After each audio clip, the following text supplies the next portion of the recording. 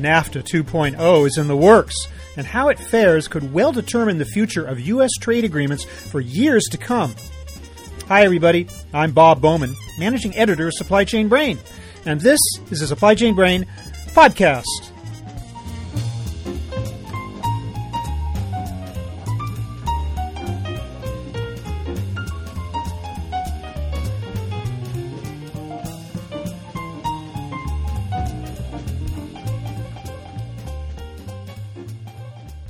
We've gone back to the drawing board with the North American Free Trade Agreement among the U.S., Canada, and Mexico. The Trump administration has targeted the 23-year-old treaty for major revision, calling it unfair to U.S. companies and workers. Others agree that NAFTA is ripe for renegotiation, given big changes in the economic and technological landscape since it took effect. So what can we expect from a NAFTA 2.0? Joining me today is Eugene Laney, Head of International Trade Affairs with DHL Express U.S. He'll talk about what free traders would like to see in a revised agreement, focusing on trade harmonization and the removal of cross-border barriers. We'll also discuss how the new NAFTA might treat digital trade flows, an issue that wasn't addressed in the original agreement, yet is crucial to be resolved today. There's a lot at stake here. As Laney points out, the successful conclusion of negotiations could serve as the blueprint for future free trade agreements while reviving public approval of free trade. And failure could have the opposite effect. So here is my conversation with Eugene Laney.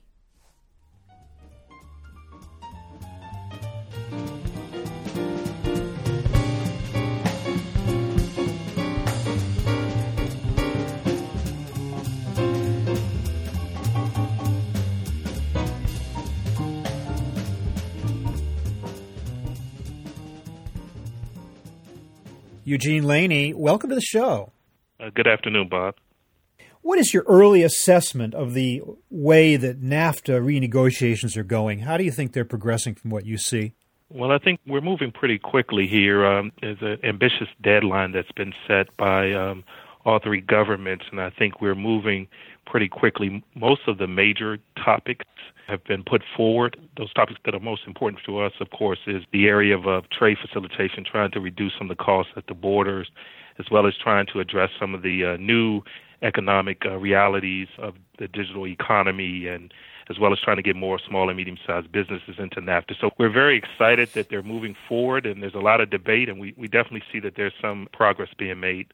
Well, certainly I can see that would be your agenda. I'm wondering how that syncs up, though, with what you understand to be the actual key elements of a NAFTA 2.0 on the part of the negotiators. What do you see as the big issues that are arising right now? Are they in line with your expectations and what you'd like to see? Yeah, so walking in, we sort of had, I would say, 5 key elements that we were hoping to sort of get out of NAFTA 2.0. One is, of course, improved trade facilitation. There's a recognition that there are some barriers at the border of the movement of goods, particularly low-value goods, in the form of finding ways to move some of the e-commerce goods that are less than $800 across the border. Canada has a $20 de minimis, which is the level for where you can charge taxes and duties. Mexico has a $50 de minimis, so we want to sort of raise that up to allow some of the more low-value goods to get across. The second piece is red tape. We see that there's an opportunity to create some better standards. A lot has changed over the last 20 years, so if we can improve some of the standards between the three countries, this will make it easier for small and medium-sized businesses to understand how to do business in the 3 different markets. Of course, the more obvious one is the digital economy. E-commerce wasn't around when NAFTA was created, so there's an opportunity to help small and medium-sized businesses in Canada, U.S., and Mexico to sell not only into these 3 countries, but to become more competitive to sell globally. And so that would include providing provisions around protecting intellectual property rights, protecting the flow of data, making sure that there's clear market access in those 3 markets. And then, speaking of market access, there's the opportunity to have more U.S. firms to be able to sell into Mexico. The Mexican consumers are very excited about having the access to U.S. products and services. So if we can get greater access into the Mexican market as well as to the Canadian market, that would help the U.S. firms. But more importantly, a side indirect benefit would be improved infrastructure. If you go to the Canadian border or if you go to the Mexican border, you can see that there's a lack of infrastructure there. So if we're able to create some cost savings for SMEs, corporations, And for the government themselves, we could then reinvest and try to improve some of the border infrastructure that exists right now. Of course, a lot of those things that you mentioned are supposed to be incorporated in NAFTA 1.0. I mean, that was the whole point of NAFTA, was to achieve these trade facilitation efforts. But I guess in terms of what work remains to be done, where do you see the big stumbling blocks in terms of trade facilitation? I mean, you did mention the problem with low-value goods at the border, but where is it falling short at this moment, and where are the actual changes that you would like to see that would improve trade facilitation? We would want to see a movement closer to where we can have more harmonization between the customs rules between Canada, Mexico, and the U.S. De minimis is one example. We would love to see an opportunity to have more pre-clearance. Again, if we were at a point where Mexico, Canada, and U.S. can recognize each other's standards as it relates to products when they come into each country, then that creates a seamless process for your shipper. The great example is if I met a gentleman who's selling surfboards into Mexico now, and one of the issues that he's having is that there's such a low de minimis to sell those surfboards into the U.S., and he's having problems selling those goods. And it really impacts both sides. So you have the SME who wants to sell surfboards to that resort and that surfboard company at the tourist location, and you have that Mexican tourist location that wants to take advantage of getting products and services from the U.S., which then promotes its business in Mexico. So there's a win-win when we're able to reduce some of those frictions at the border. So we're really working hard to reduce those frictions in the form of pre-clearance, more harmonization, working to create harmonized standards, making sure that we're in a position to create transparency and really the reduction of red tape when it comes to SMEs as well as even large corporations that are interested in doing business in all three countries. Both the United States and Canada have pre-clearance programs in effect. Does Mexico? We have a number of relationships with Mexico currently. I think there's 3 current programs that are going on, but they're more commodity-based. I think it's based on electronics and maybe agriculture is the other. I think it's in New Mexico. There's one in California, and then, of course, there's Laredo, Texas has one. We would like to see an advancement of that, an opportunity to have Mexican and U.S. officials in each other's countries so that we could pre-clear goods. And again, that expedites the process. That creates transparency, that keeps the flow of goods, but more importantly, addresses some of the concerns that customs authorities have, and that's having greater visibility into what's coming into their country so that could sort of alleviate some of the security concerns, some of the concerns around are we seeing exactly what's in the box. If we have both customs organizations working together to target and deal with the security issues, I think we can alleviate some of those concerns.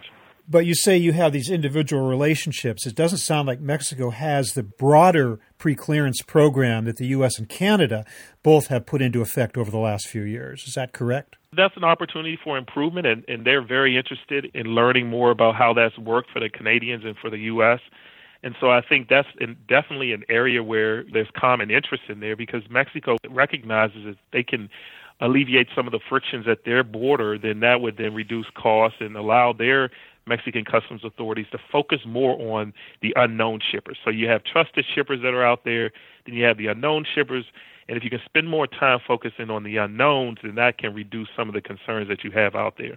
You talked about the de minimis rule, which I believe is the amount at which items begin to be eligible for NAFTA preference. And there are different amounts with the different countries. Would you like to see the same amount? Would that make sense for all 3 countries to adopt the same de minimis? Yeah, we would love to see the U.S. and the Canadians to go up to $800. Of course, last year Congress passed a law here in the U.S. to raise the de minimis to $800, which was consistent with what an individual or traveler could bring back into the U.S. without paying taxes and duties. Right now, $50 in Mexico and $20 in Canada. We would like to see them move up to $800. We would also like to see Mexico move their informals up to $2,500. Canada and the U.S. agreed to go up to $2,500 for informals.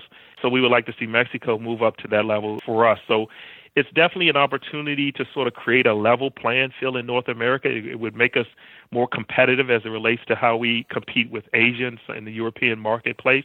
So I think it's a win-win all the way around. One of the biggest sticking points of the original NAFTA related to transportation, specifically trucking and the access of Mexican truckers into the United States. That was sort of solved late in the day. Do you believe that that's still an issue? Is that still on the table? We still have a lot of interest in that issue. It's a very political sort of debate. I remember being involved in this issue for quite some time. I think NAFTA 2.0 provides the opportunity for everyone to sit back down and see what hasn't worked over the last 10 to 15, 20 plus years around that issue, and maybe to find a way forward. I mean, the biggest concern, of course, dealt with security. But I think this, again, relates to if we can do more harmonization and more opportunity to get our customs authorities in the same place, then we can work together. Maybe we can alleviate some of those security concerns that were voiced by the folks here in the U.S. as well as in Mexico. Now, you talked about the reforms in digital trade, which were not addressed in the original NAFTA because the technology just didn't exist for it to even be an issue back then. It is, of course, now, digital trade flows. What do you hope to see? What do you expect to see out of a NAFTA 2.0 that would relate to digital trade and digital trade flows? Let's use the example again of the gentleman who's selling surfboards. One of the things he's noticed was that he was selling used surfboards, but he said, you know what, I can start selling my own surfboards. And if I can sell my own surfboards into Mexico, again, I could help profit. I could then increase my business. But one of the concerns he had was that if I start selling my own surfboard into Mexico, will my patent be recognized there? Will someone steal the data, the information that I'm sending over there? What does this mean as it relates to me getting access to the retailers over there? All of that really rolls into the digital economy, the idea of the movement of information, the movement of products, logistics, housing that data, having access to your consumers that you're trying to sell goods to. And that wasn't around back in 20 years ago. And so it's a huge issue now because we're really growing within the e-commerce environment where we're having small and medium-sized businesses, as well as Joe Schmo in his garage figuring out ways to sell into Mexico and Canada. But the thing that keeps those folks up all night is if they've come up with the new sort of bike pedal, if they come up with the new surfboard or the new way to glue sesame seeds to bagels, if they sell that into another country, will that country protect their intellectual property? Will they be able to sell it seamlessly without having their data taken away? Are there encryption rules to protect the data that's being sent over there? All of those issues are rolled into that new digital economy, the movement of information, the movement of goods and services, and more importantly, how those goods and services are protected under an IP environment or under a market access environment. Well, true, but intellectual property in and of itself is not exclusively a digital issue, and we've had that issue with manufacturing IP with China for decades. So I'm wondering, had that been an issue among the NAFTA signatories? Were there any concerns over IP, whether including the digital universe or outside of it? I think there's two things. One, there's a recognition that we want NAFTA 2.0 to sort of be a best practice as we move forward and look at other FTAs. So everything is on the table now. So there are a lot of issues that you would say, oh, it may not be an issue between Mexico, Canada, and the U.S., but what we're trying to do is create almost a global best practice where we could then take NAFTA 2.0 and say, hey, this could be an opportunity for us to improve trade between a U.S.-Japan free trade agreement or a U.S. and EU free trade agreement. So there are issues that are on the table that might not be issues between the U.S., Canada, and Mexico, but there are opportunities for us to create that global standard that we then can export to other FTAs. And then the second piece of that is that there are a number of issues that have popped up around the digital space. Questions have come up whether software should be taxed or whether certain information should not be encrypted.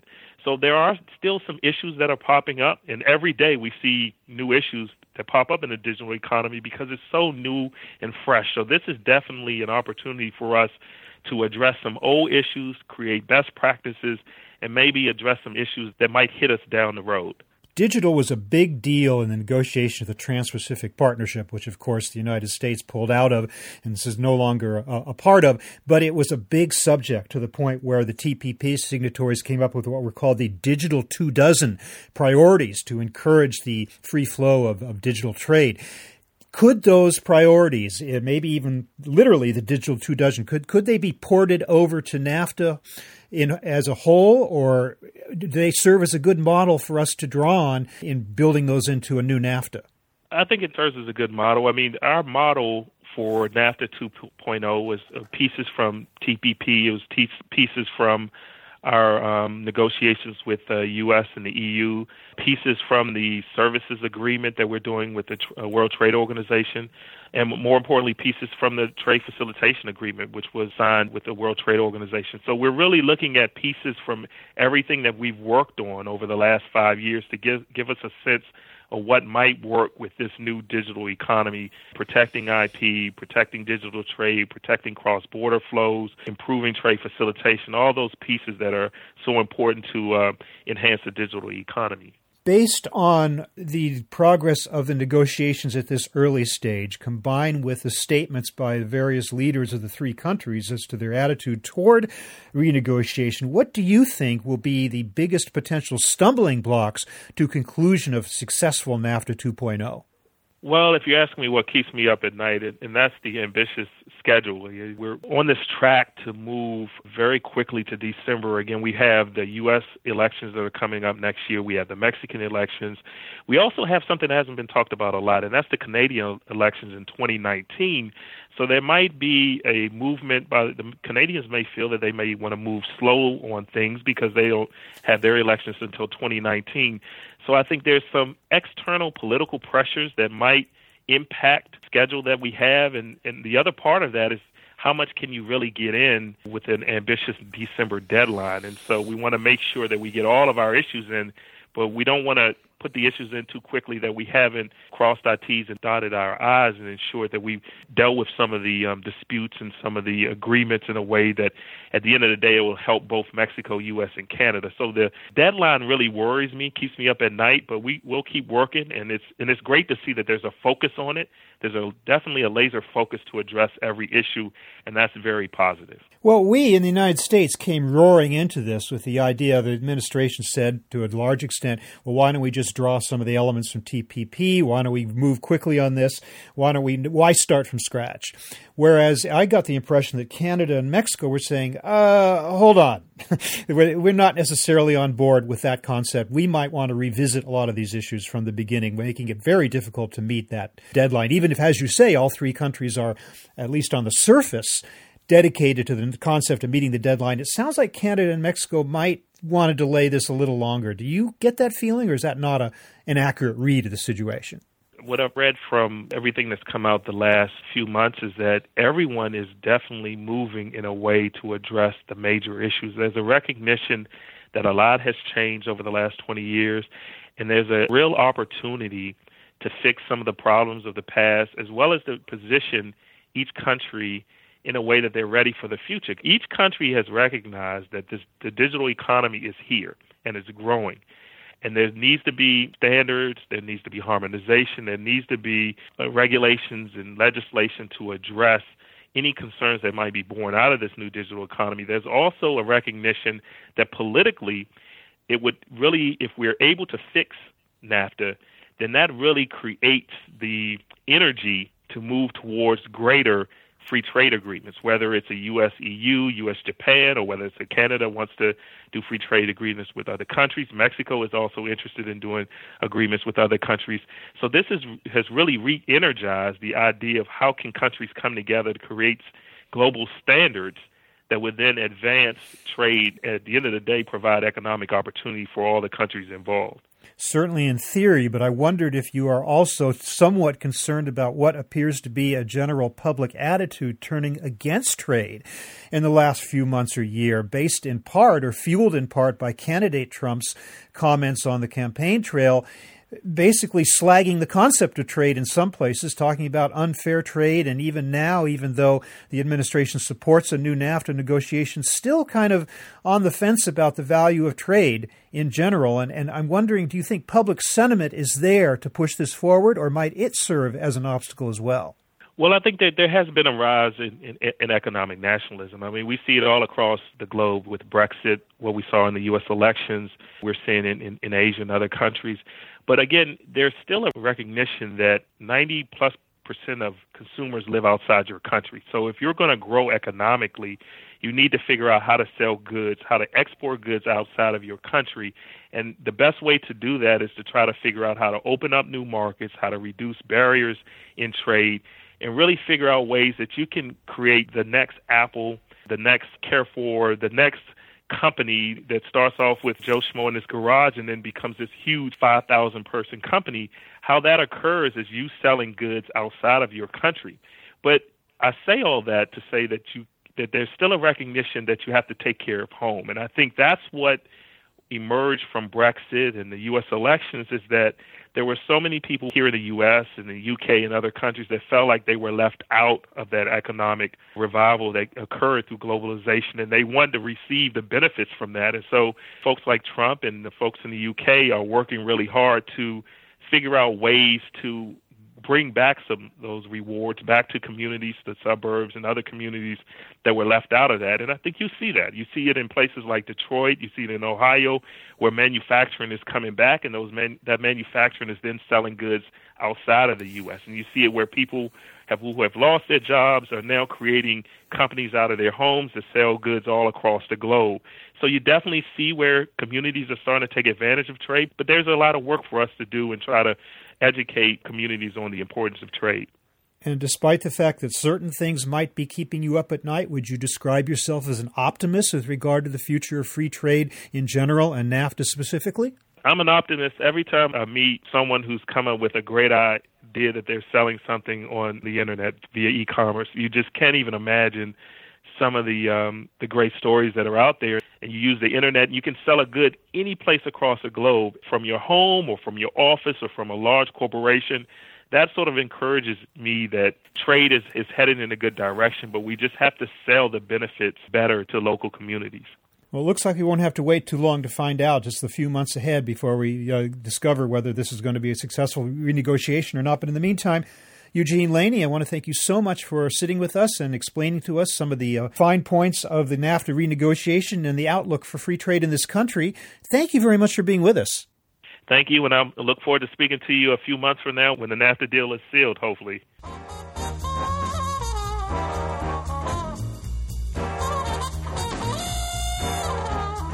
That was my conversation with Eugene Laney of DHL Express US, talking about the prospects for NAFTA 2.0.